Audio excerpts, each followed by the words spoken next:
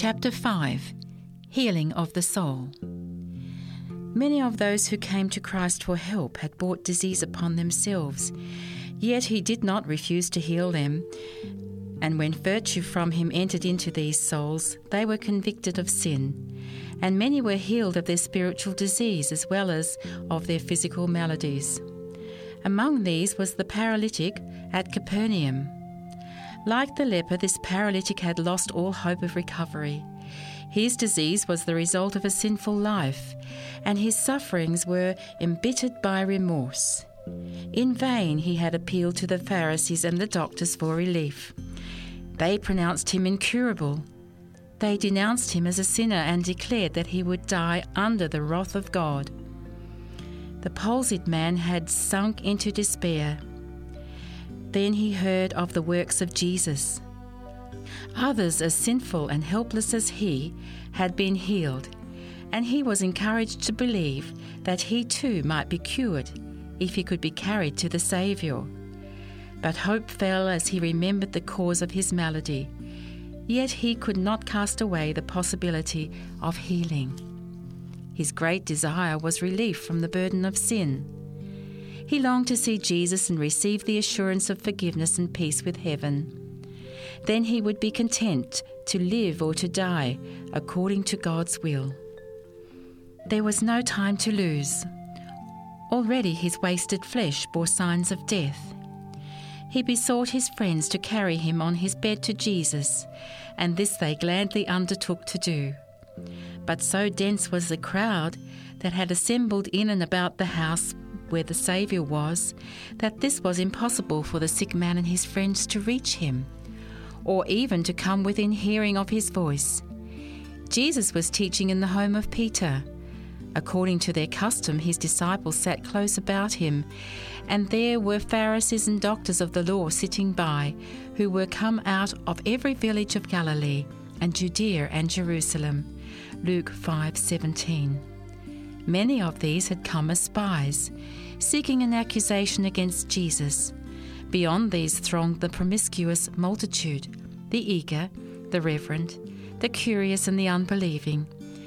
Different nationalities and all grades of society were represented. And the power of the Lord was present to heal. Verse 17. The Spirit of life brooded over the assembly, but Pharisees and doctors did not discern his presence.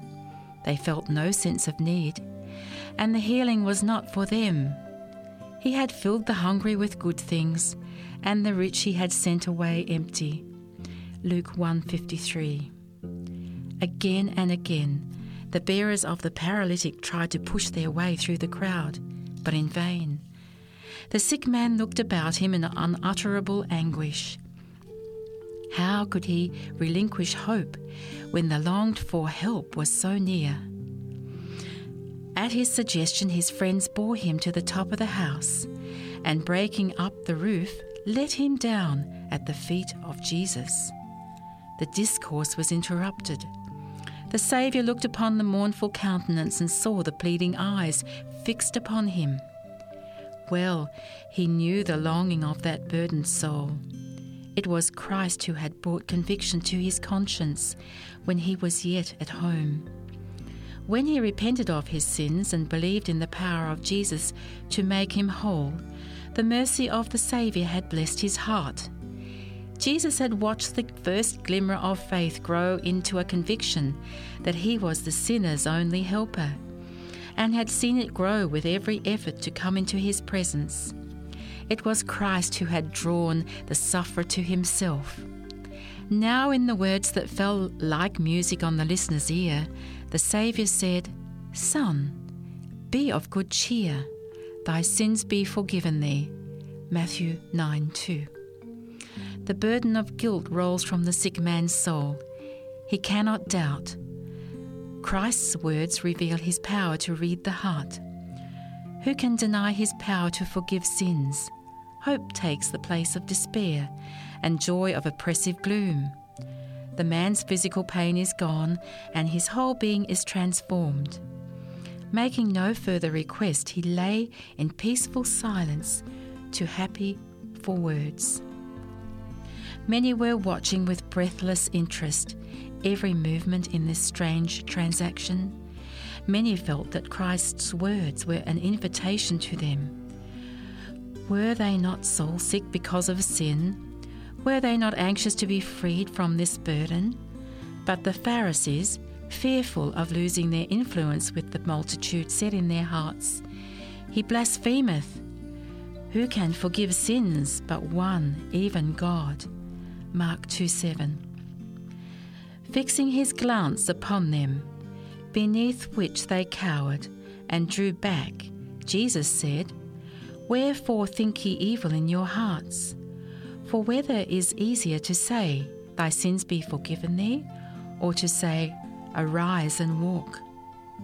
But that ye may know that the Son of Man hath power on earth to forgive sins," he said, turning to the paralytic, "Arise, take up thy bed, and go unto thy house." Matthew 9:4-6.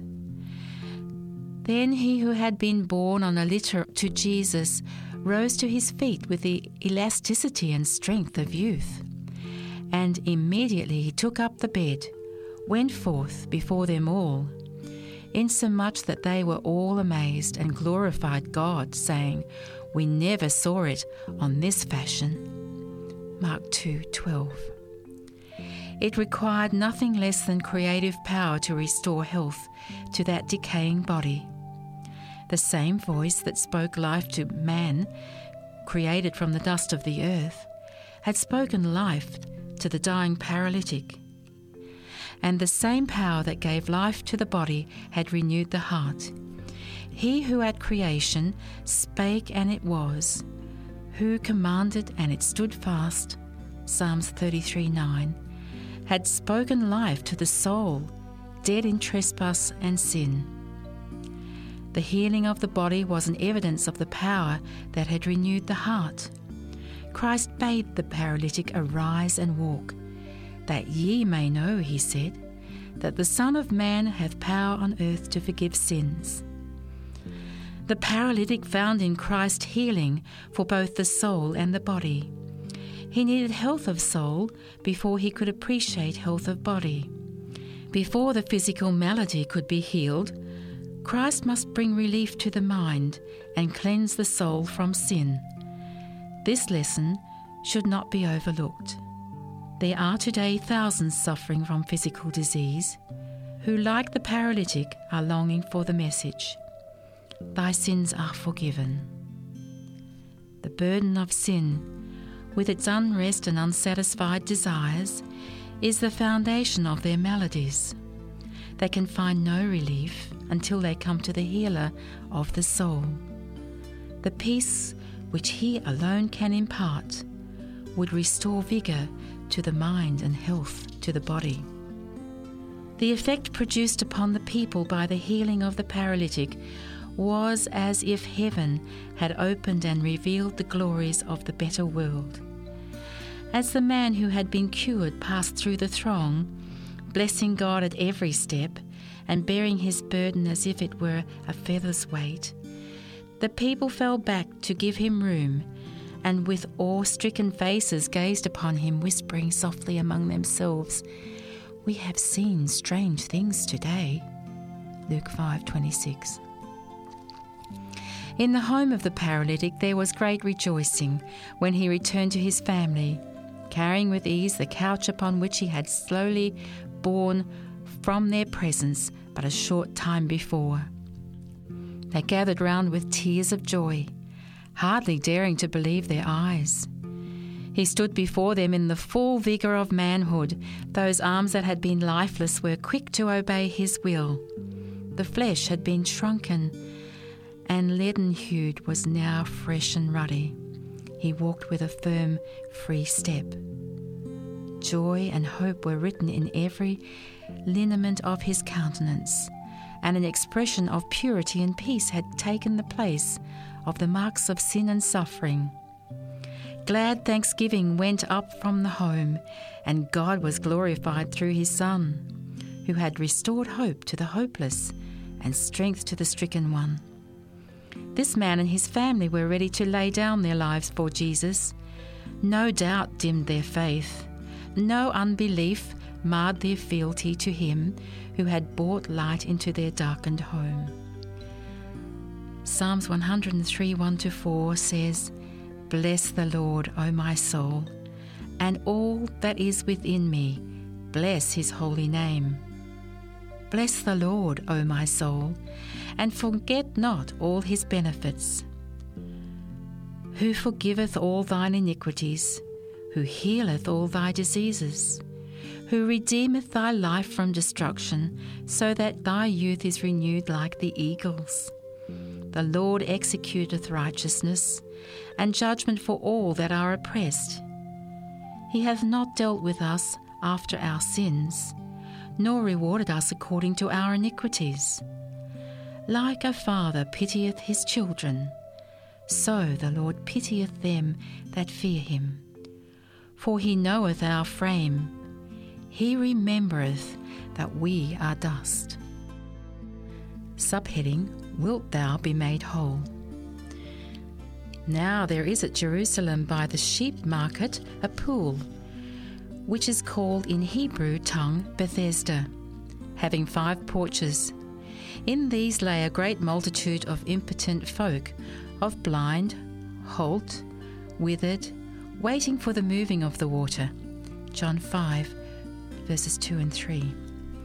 At certain seasons, the waters of this pool were agitated, and it was commonly believed that this was the result of supernatural power, and that whoever first, after troubling of the pool, stepped into the waters would be healed of whatever disease he might have. Hundreds of sufferers visited the place. But so great was the crowd when the water was troubled that they rushed forward, trampling underfoot men and women and children weaker than themselves. Many could not get near the pool. Many who had succeeded in reaching it died upon its banks. Shelters had been erected about the place that the sick might be protected from the heat of the day and the chilliness of the night. There were some who spent the night in these porches, creeping to the edge of the pool day after day, in vain hope of relief. Jesus was at Jerusalem. Walking alone in apparent meditation and prayer, he came to the pool. He saw the wretched sufferers watching for that which they supposed to be their only chance of a cure. He longed to exercise his healing power and make every sufferer whole. But it was the Sabbath day. Multitudes were going to the temple for worship, and he knew that such an act of healing would so excite the prejudice of the Jews as to cut short his work. But the Saviour saw one case of supreme wretchedness. It was that of a man who had been a helpless cripple for 30 years. His disease was in a great degree the result of his own evil habits, and was looked upon as a judgment from God. Alone and friendless, feeling that he was shut out from God's mercy, the sufferer had passed long years of misery. At the time when it was expected that the water would be troubled, those who pitied his helplessness would bear him to the porches. But at the favoured moment, he had no one to help him in. He had seen the rippling of the water, but had never been able to get further than the edge of the pool.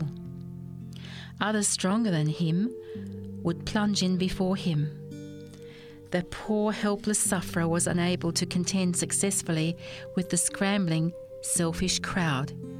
His persistent efforts toward the one object and his anxiety and continual disappointment were fast wearing away the remnant of his strength. The sick man was lying on his mat and occasionally lifting his head to gaze at the pool, when a tender, compassionate face bent over him, and the words, "Wilt thou be made whole?" arrested his attention. Hope came to his heart. He felt that in some way he was to have help, but the glow of the encouragement soon faded. He remembered how often he had tried to reach the pool, and now had this little prospect of living till it should be troubled again. He turned away wearily, saying, "Sir, I have no man when the water is troubled to put me into the pool, but while I am coming, another steppeth down before me. Jesus bids him, Rise, take up thy bed and walk. Verses 6 to 8. With a new hope, the sick man looks upon Jesus. The expression of his countenance, the tones of his voice are like no other. Love and power seem to breathe from his very presence. The cripple's faith takes hold upon Christ's words. Without question, he sets his will to obey, and as he does, his whole body responds. Every nerve and muscle thrills with new life, and healthful action comes to his crippled limbs.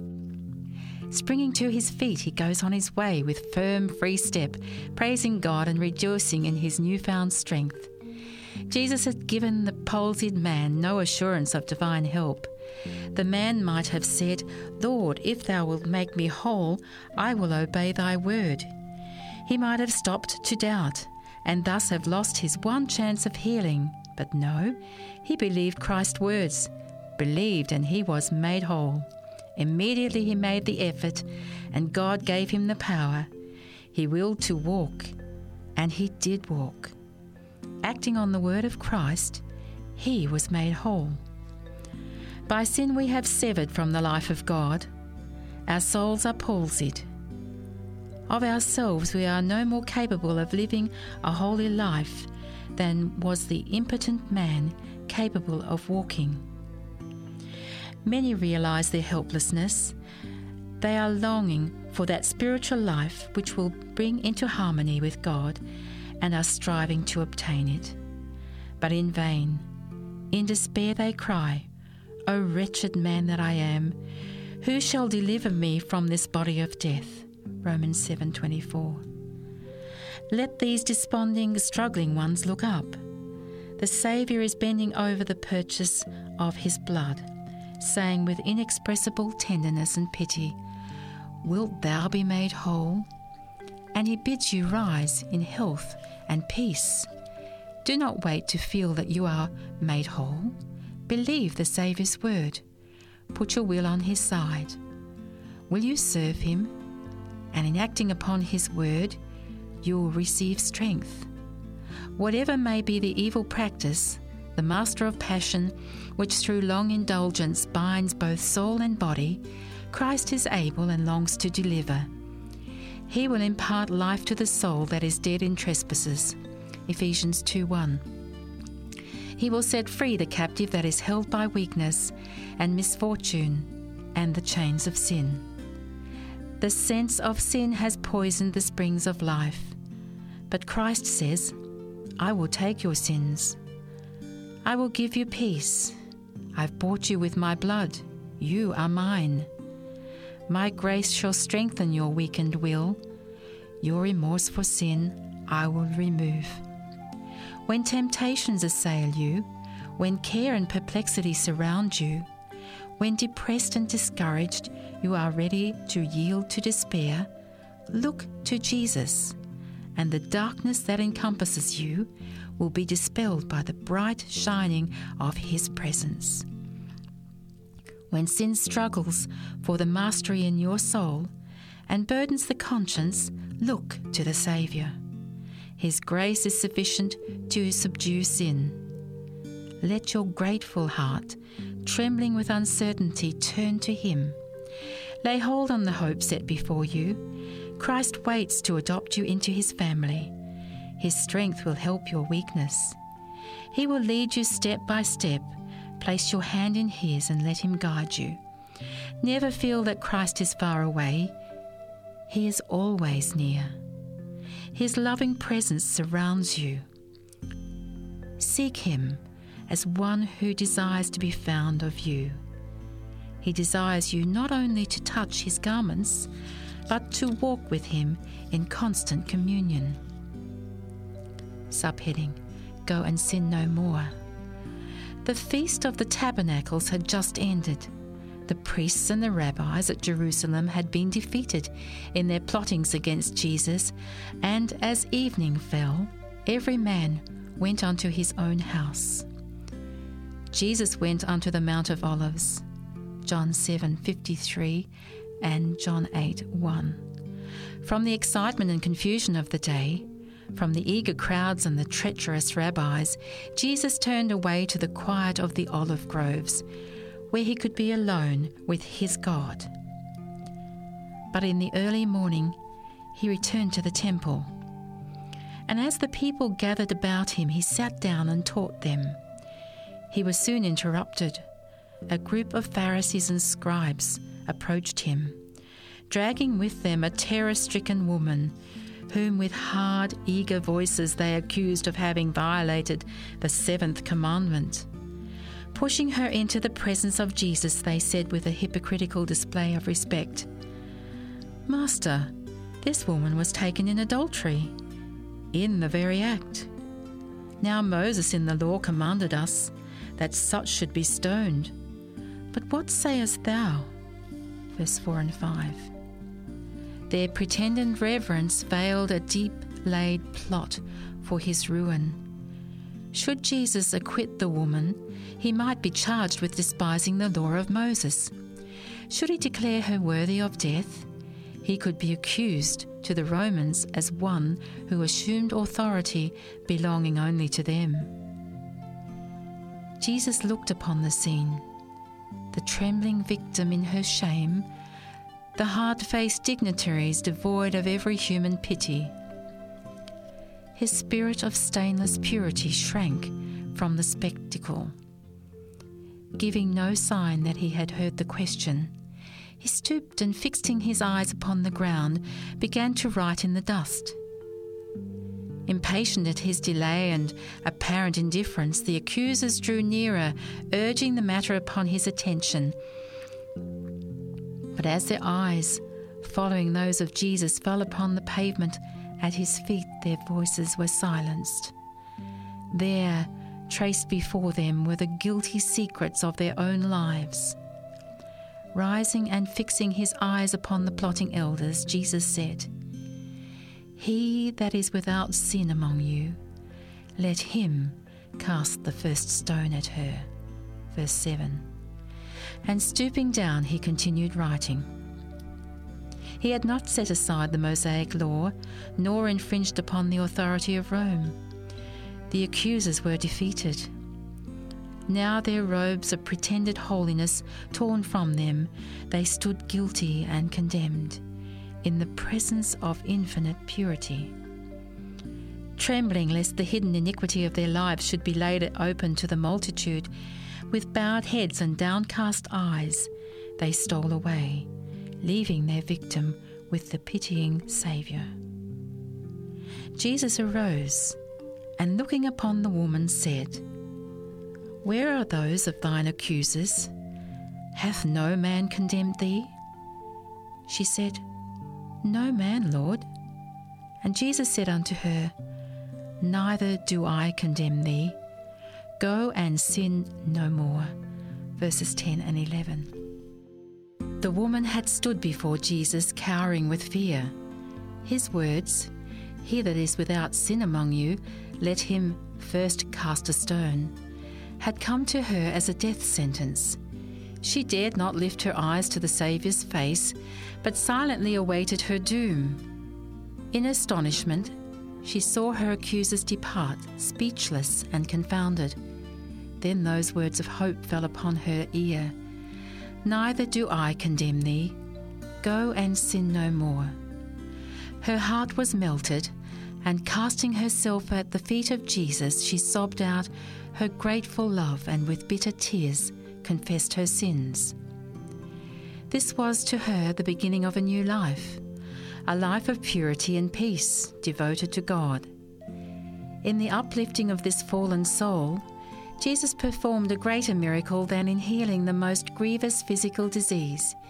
He cured the spiritual malady, which is unto death everlasting. This penitent woman became one of his most steadfast followers. With self-sacrificing love and devotion, she showed her gratitude from his forgiving mercy.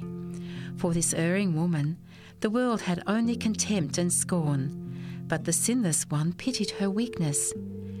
and reached her a helping hand. With the hypocritical Pharisees denounced Jesus, bade her, "Go and sin no more."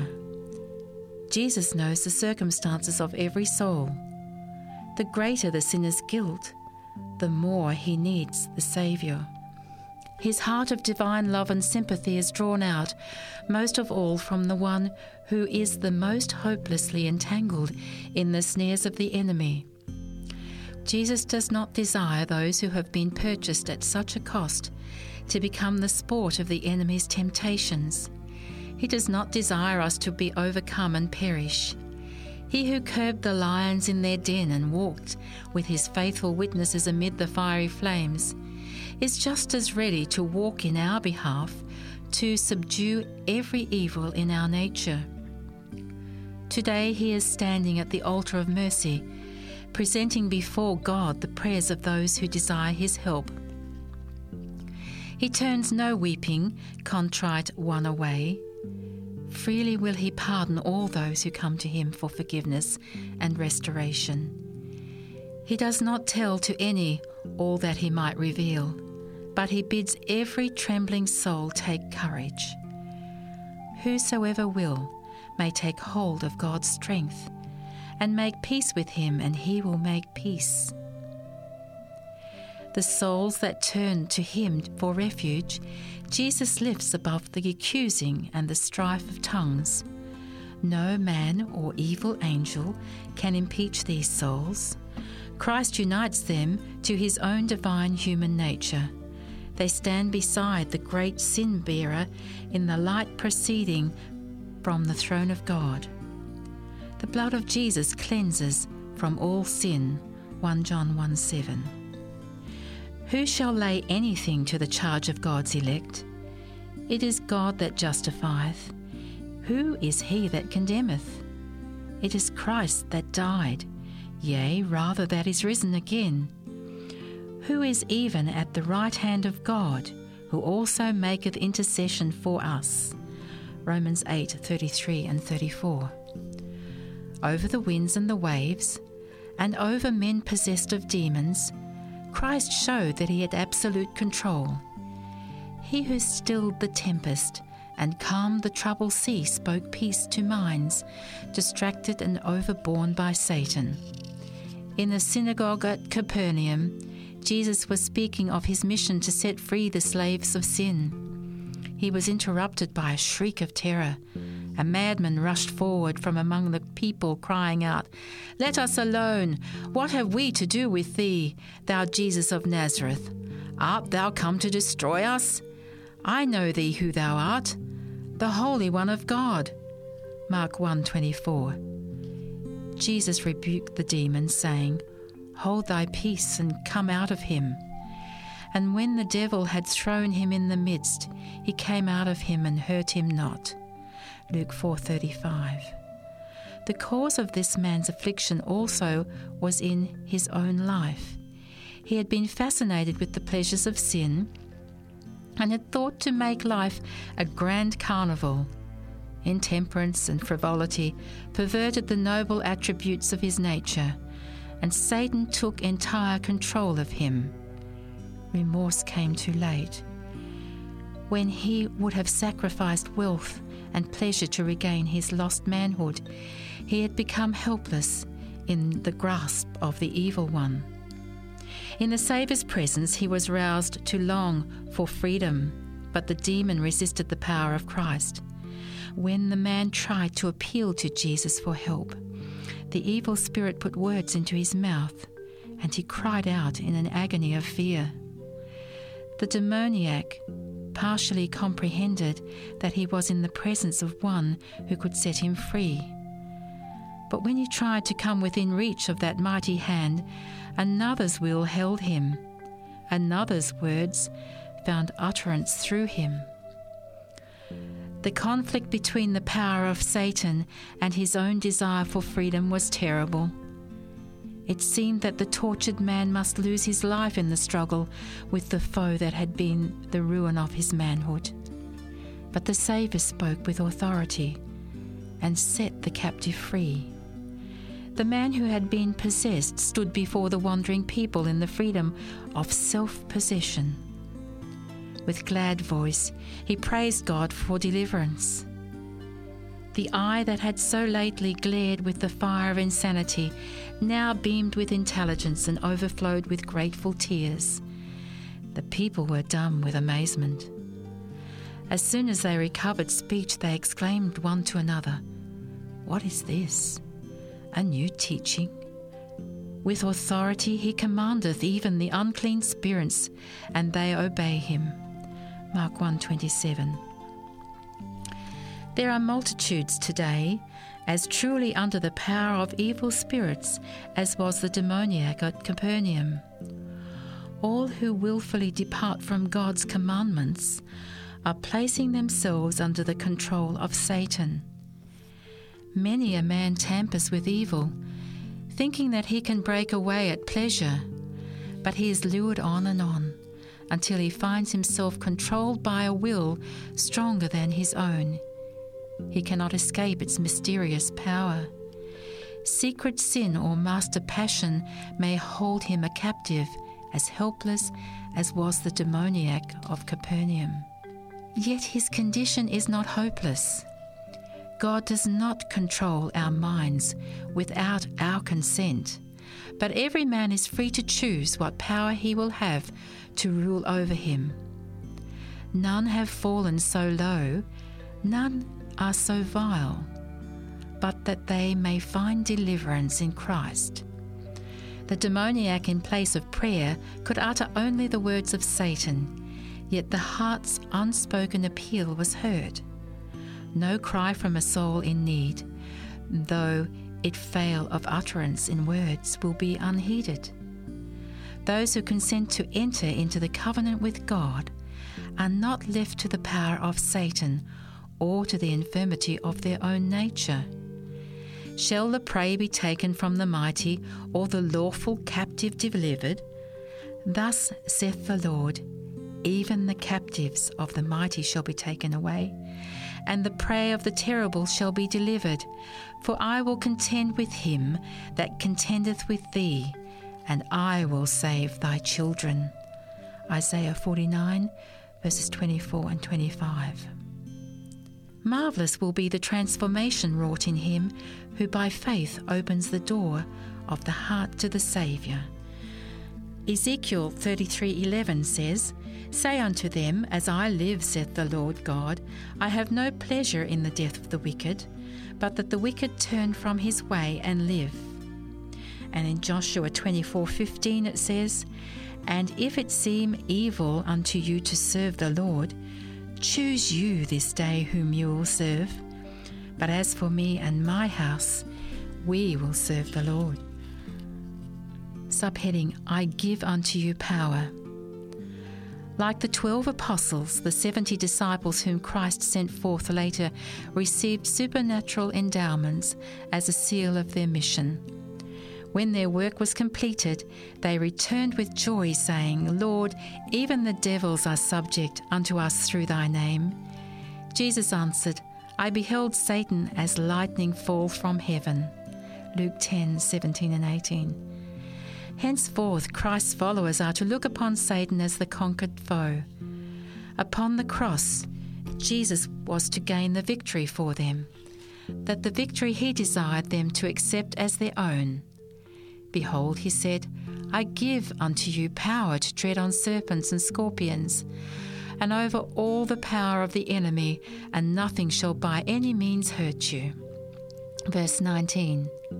The omnipotent power of the Holy Spirit is the defence of every contrite soul.